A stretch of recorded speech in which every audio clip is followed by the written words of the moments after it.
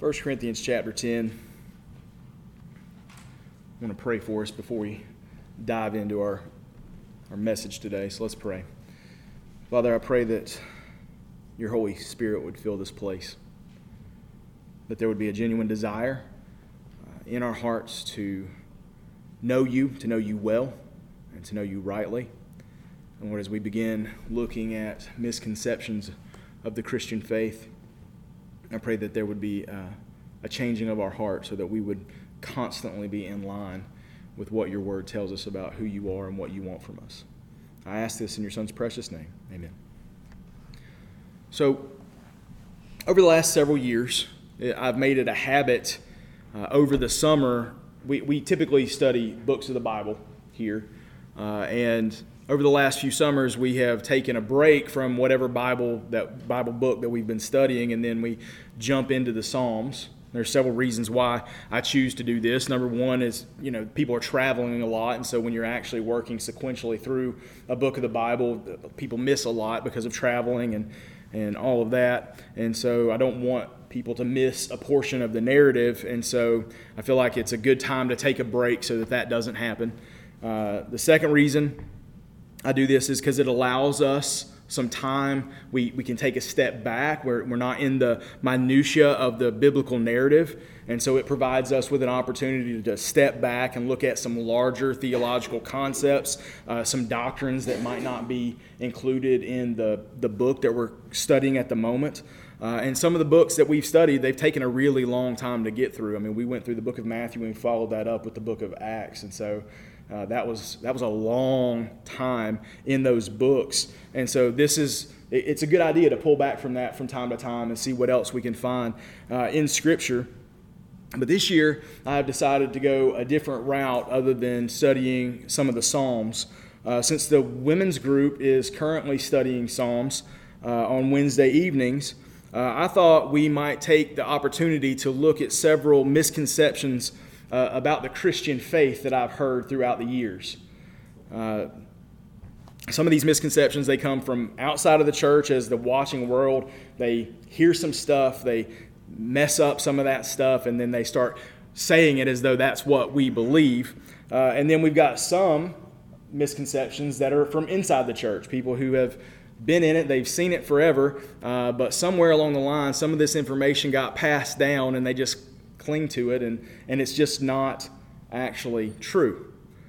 So one of the things that I do want to point out as we start looking at some of these concepts is that if you've recently said this to anyone, I'm not singling you out in this. This is not me being like, well, that's wrong, I got to write that on my list, right? So that's not what I'm doing here. Nobody's pulled me aside and said, hey, you need to address this because this person believes such and such. Like, nobody's done that. I'm not stalking your social media sites and seeing if you've got any theological errors that you're posting out there.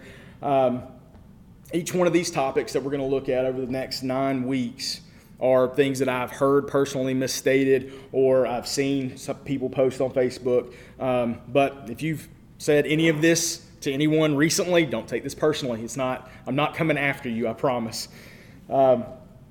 The first misconception that I want to address today is the idea that God will never give you more than you can handle. I'm sure that you have heard that before. I guarantee you, if you've been around church folk for a while and you've ever gone through a difficult time, there has been some well-meaning soul who's taken the opportunity to tell you not to worry about all the difficult things that you're going through in your life, because God promises in Scripture to never give you more than you can handle. Right? It's meant to be an uplifting word of encouragement, but it's also wrong. There's no place in the Bible where you will ever find God promises that you will never experience more than you are capable of handling.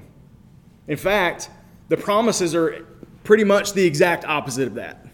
When you look through the promises of Scripture, we see things like this from John 16:33, where Jesus says, I have told you these things so that in me you may have peace. You will have suffering in this world, but be courageous because I have conquered the world. These are the types of promises.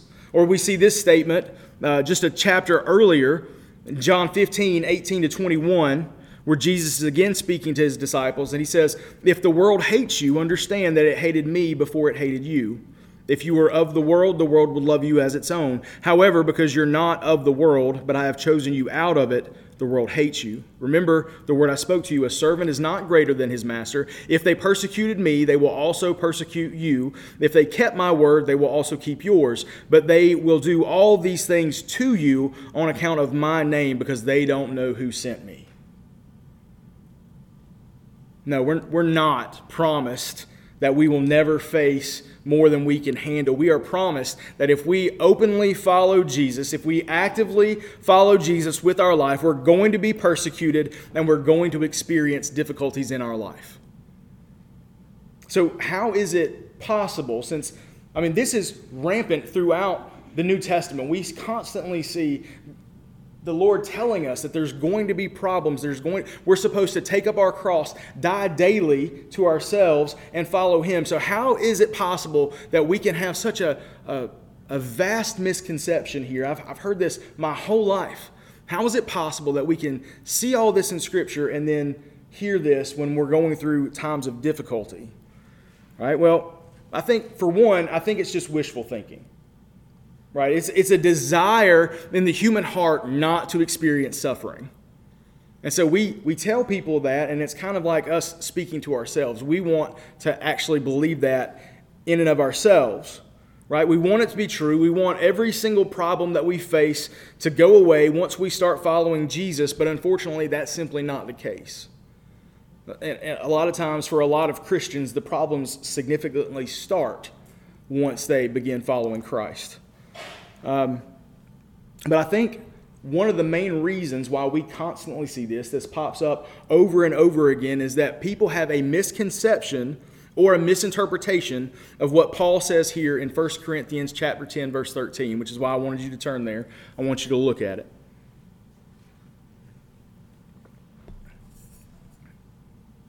That verse says in 1 Corinthians 10:13, "No temptation has come upon you except that what is common to humanity. But God is faithful. He will not allow you to be tempted beyond what you are able. But with the temptation, He will also provide the way out so that you may be able to bear it."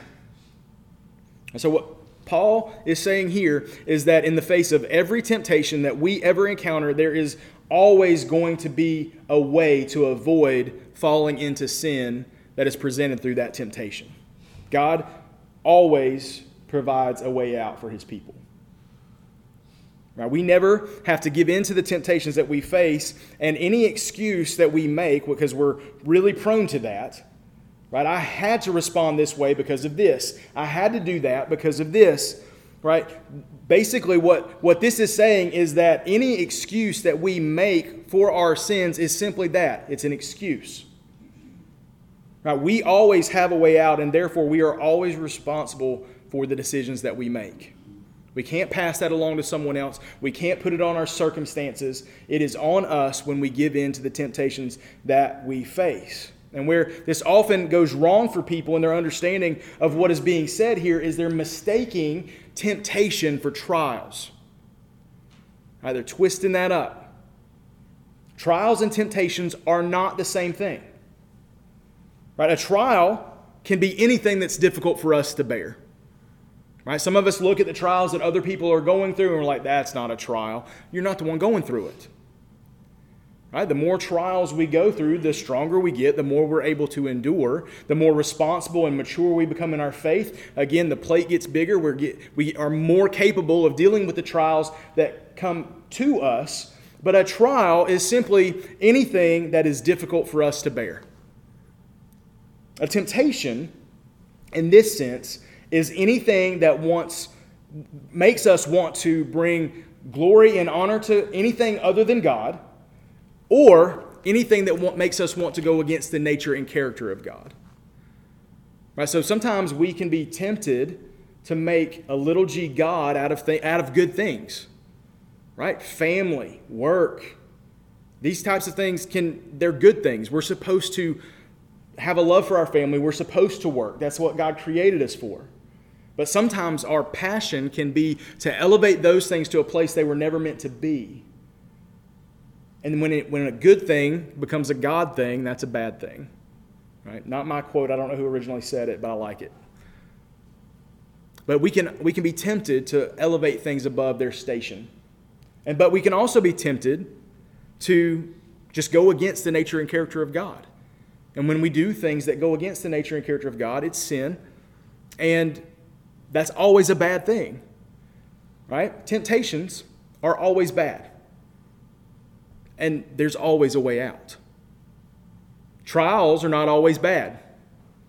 Right? It feels bad. It hurts in the moment. But the end result, and sometimes there's no way out of the trial. You just have to endure. You just have to wait until it runs out. But it's not always bad. God intends for the trials to occur when they occur, the way that they occur, so that at the end of it, we will run out of our own strength and we will turn to Him when we've exhausted ourselves. As we grow in our faith, as we mature, we turn to Him much quicker because we understand that this is going to bring us to the end of ourselves very quickly. But the end goal of these trials is always to draw us to the Father. And I want to look at 3 instances in Scripture where this is true. Each one of these trials that these people, whether one is a group and the other are individuals, but these trials that they face, one, they run out of their own strength very, very fast. And it always points to God in a very specific way. So for these instances, the first one I want to point out, we're not reading all this because this covers chapters and chapters of Scripture. But the first instance that I want to point out is Israel's slavery and rescue from Egypt that we find in the beginning of the book of Exodus. All right, so between Exodus chapter 1 and Exodus chapter 2, there is a period of 400 years that are just not covered. 400 years happen, and Israel has gone into Egypt. Joseph has a good relationship with the Pharaoh at that time. Things are going well for Israel. And after that Pharaoh dies, the next Pharaoh doesn't remember Joseph, doesn't remember all the things that he did for their country. And all of a sudden, he starts seeing these Israelites who are being blessed. They're multiplying. They're becoming very strong. And he becomes afraid. And he decides to put those people under his rule and terror, really. And so for 400 years, Israel experiences this trial of slavery. For 400 years, they are pressed, they are persecuted, and basically they run out of a will to live to the point where they begin to call out to God, and then God raises up a man by the name of Moses to deliver his people. Right, Moses is called by God to speak to Pharaoh and demand that God's people are released, and Moses isn't having it. He doesn't want any part of it. Right? He makes all kinds of excuses. Why? Because the situation was more than he could handle on his own. It was too big for him. Right, so he asked God for his brother's help. He said, get Aaron. I don't speak well. Get Aaron to come. He can speak for me. Give me some help. And God allows that. And then we see Moses and Aaron, they go before Pharaoh. They demand that he lets the people of Israel go. And Pharaoh says no. And then what happens? Right? Does Moses take out all the guards and they hold Pharaoh at sword point and they say, you will do it. We demand it. Right? He goes straight up Jason Bourne on the Pharaoh, right? No. Moses has no power here. He has some signs and wonders that he does to show that what he's saying is true, but he doesn't overthrow the Pharaoh. What happens? God sends plagues. 10 plagues. Let my people go. Okay, fine. I don't like that. Well, let them go. And he doesn't.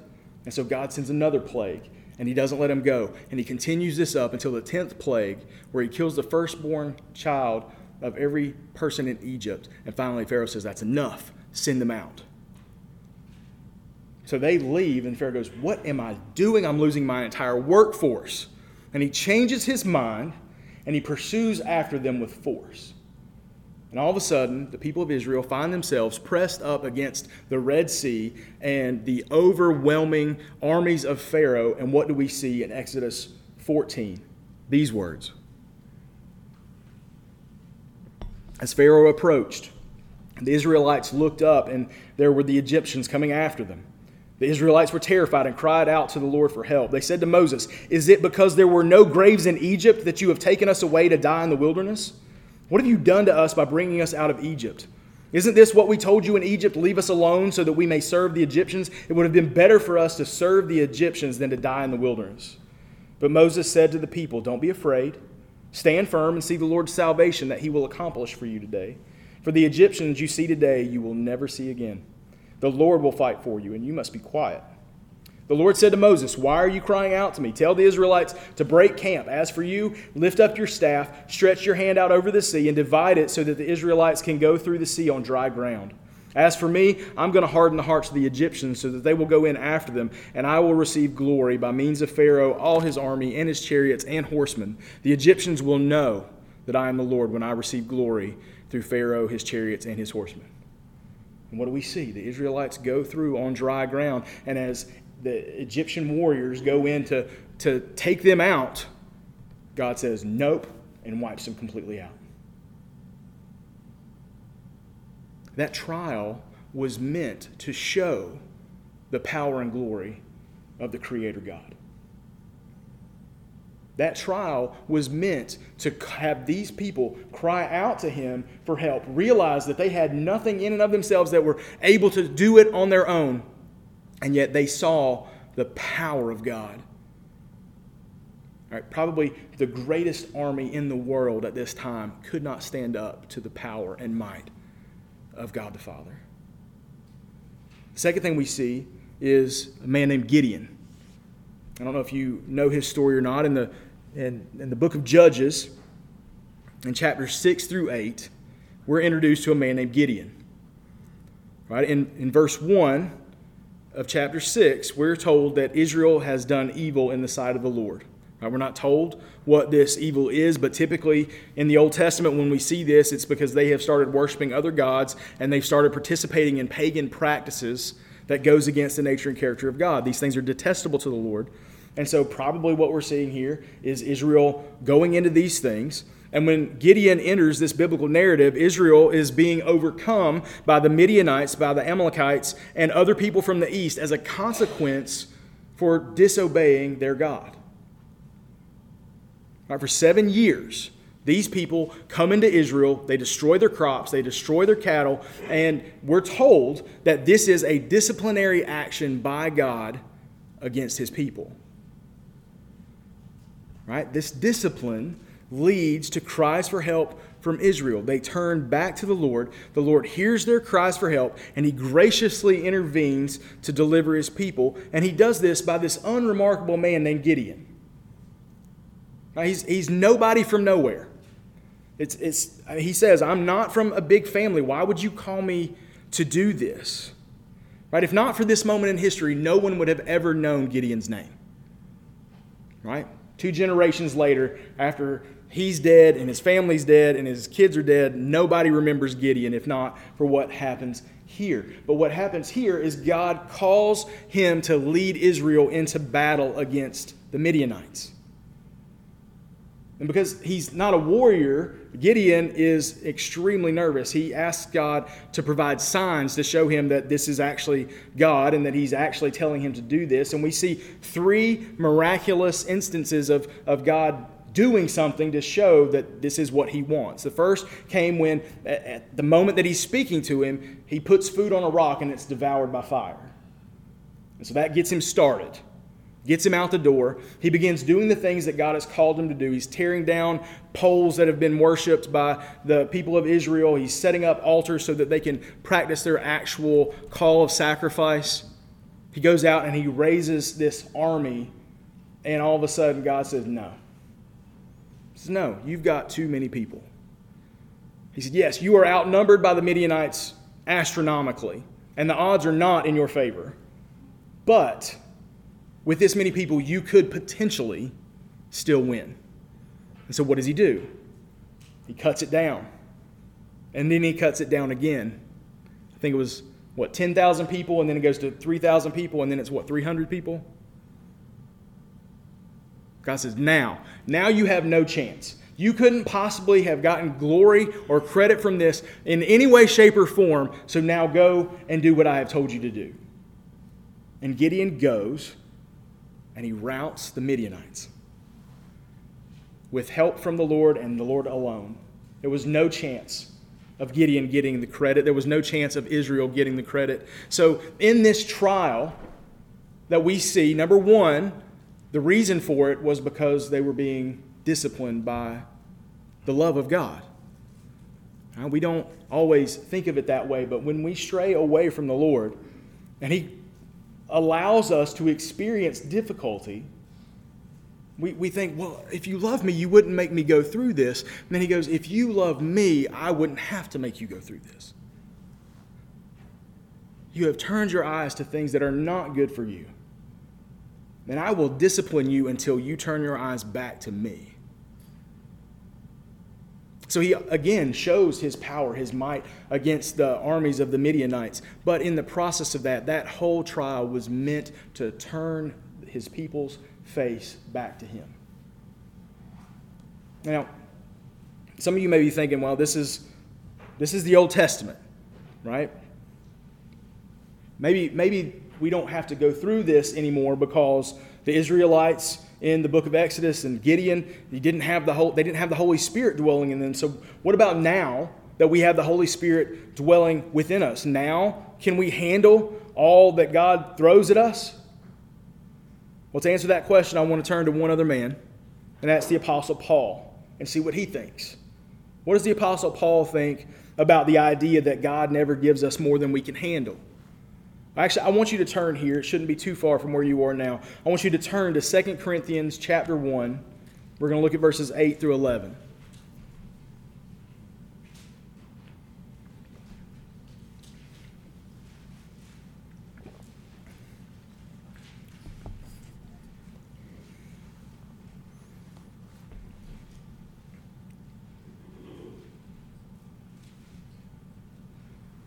Now, this is going to require some audience participation, so I want you to pretend you're not Baptist for a minute, and it's call and response, okay?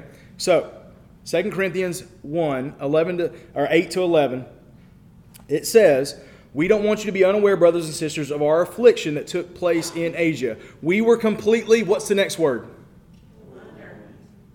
Overwhelmed, I heard. What? Under great pressure. Anybody else have a different translation? Burdened, completely overwhelmed, completely burdened. What was the next statement? Beyond our strength. Right? Will God give you more than you can handle? Yes, He will. Paul says we were completely overwhelmed, beyond our strength, so that we even despaired of life itself. They no longer, what they were going through was so severe, they didn't want to live anymore so that they could get out from underneath this burden. He says in verse 9, "Indeed, we felt that we had received the sentence of death so that we would not trust in ourselves, but in God who raises the dead. He has delivered us from such a terrible death, and He will deliver us. We have put our hope in Him, and He will deliver us again. While you join in helping us by your prayers, then many will give thanks on our behalf for the gift that came to us through the prayers of many." Paul is well acquainted with suffering. Paul gives a long list of all the things that he has endured because of his faith in Christ. Paul has the Holy Spirit dwelling within him, and Paul has endured hardship to the point where he no longer wished to live. We see again Paul speaking in 2 Corinthians verse 12, 7 to 10. We're shown a struggle that Paul is dealing with, and we don't know exactly what it is. It's just called a thorn in the flesh. That's it, a trial, a burden. He says in 7 to 10, "Therefore, so that I would not exalt myself, a thorn in the flesh was given to me, a messenger of Satan to torment me, so that I would not exalt myself. Concerning this, I pleaded with the Lord 3 times that it would leave me. But He said to me, 'My grace is sufficient for you, for my power is perfected in weakness.'" Therefore, I will gladly boast all the more about my weaknesses, so that Christ's power may reside in me. So I take pleasure in weaknesses, insults, hardships, persecutions, and in difficulties for the sake of Christ. For when I am weak, then I am strong. Paul, in his weakness, turns to the Lord. He begs the Lord 3 times to take this away. Now, this isn't like one day at breakfast he decided to pray for this, at lunch he decided to pray for this, and at dinner he decided to pray for this. But what we're thinking about here is long periods of time that he has prayed for this to be taken away. And after that 3rd time, Paul says, God says to Paul, my grace is sufficient for you. The difficulty is not going away. Your situation is not going to change. Why? Because my strength is sufficient.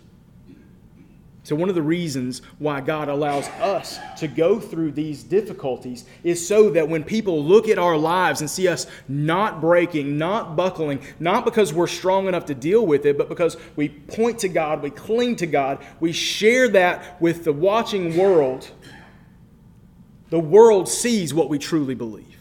If we could handle it all on our own, if we could just muscle through this, white knuckle it, pull ourselves up by the bootstraps, what point is there for God? So one of the reasons that God allows trials into our life for us to be brought low is to prove that we don't have it in us to deal with it on our own. But it also proves to a watching world that we believe that God is enough, that we believe that God is sufficient. And so God constantly presents us with our weaknesses. And Paul says, I will gladly boast all the more about my weaknesses so that Christ's power may reside in me. When we come to the end of ourselves, we get to see the beauty and glory of an all-powerful, all-knowing, all-righteous, all-just, loving, gracious, holy Father. This is the reason why God allows him. This is just 3 reasons. And I'm sure I could dig deep and I could find so many more of these. This were just 3 that popped into my head. This was easy. What do I want from you today with this misconception? It's really simple. I don't want you to tell people that God will never give them more than they can handle. I don't want you to lie to people. It's not true. It's simply not true. God is going to constantly give you more than you can handle. You might as well get used to the idea. I want you to also imagine being in a trial. And I want you to think about, like Paul was talking about, I was in this difficult moment to the point of I no longer wanted to live. And then having someone come up to you, this glib Christian cliche, and they tell you, as you have been struggling with this for as long as you can remember, it feels like there's no light, there's no hope. And they come and say, well, God will never give you more than you can handle. I mean, what does that mean? It means toughen up. You can do this. Fight harder, fight more, fight stronger, fight better. You can do it. God promises you that you can do it. So it's essentially telling people that you're not enough. You're just not trying hard enough. Quit being lazy. Suck it up. How horrible is this to tell somebody when they may be going through the worst trial of their life? Don't worry. God will never give you more than you can handle. So this is on you. It's no longer God doing this. It's you. You're the problem. And lastly, the last application that I want to give you is that if you are currently enduring a trial that is beyond anything that you can bear, I want you to remember that you were never meant to bear that alone. You were never meant to bear that alone. We were made for community. Ultimately, the community that we have with God. I mean, God is always there. You are never alone enduring any of this by yourself. But also, you were made for the church, and the church was made for you. We are called to bear one another's burdens. We're called to wade into life when life is hard, when it's ugly, when it's dirty. And so if you are enduring this on your own, you don't have to. Let us know what you are struggling with. Let us help you. And be there when we have those same struggles. It's just a matter of time before it's our turn. I've told you this before, and it's not the most optimistic way to look at life, but with the reality of a sin-cursed world, we are either going into a trial, we are in a trial, or we're just coming out of a trial, and that's it. If you want to look at it glass half empty, right? That's the way it is. So it's going to be your turn at some point, and the time to think rightly about this is not when you're in the midst of the storm. You want to think rightly about it when you're either coming out of it or just before you go back into the next one. So I pray that you would be mindful of this and to think as, oh man, the pressure's on. It's getting more difficult. I don't know if I can endure this on my own. Then reach out to somebody in this church and let us help you endure that. Let us help you bear that burden and be willing to do that for someone else. Let's pray together.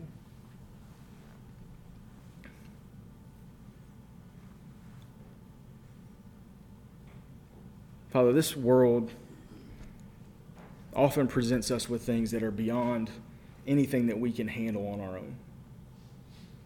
And I pray that we would understand that, one, nothing is too great for you. That if we pursue after you and we walk with you, then you will not be overwhelmed, even as our strength quickly fails. So I pray that we would lean into you as we deal with these difficulties. Lord, I pray that we would be mindful of what your word actually says on this issue. And Lord, that we would be careful with how we present these glib sayings that we think are encouraging but truly aren't. And Lord, I pray that you would prepare our hearts to share this burden with one another. That we would be open-handed with our time, talent, treasure so that we can help those who are having difficulties. And Lord, that we would not be so prideful or so caught up in our desire to not weigh someone else down that we don't share this with other people. This is what the church is for. So help us to be the church. Help us to love one another in such a way that no one deals with these trials alone. Help us to understand that these trials that we may face are meant to either show your glory, to discipline us as we have walked away, or to show that we need you. So if we're struggling with any of that here today, Lord, I pray that our hearts would change, that we would see you rightly, and we would pursue you with all that we have. Lord, it's in your Son's precious name that I pray. Amen.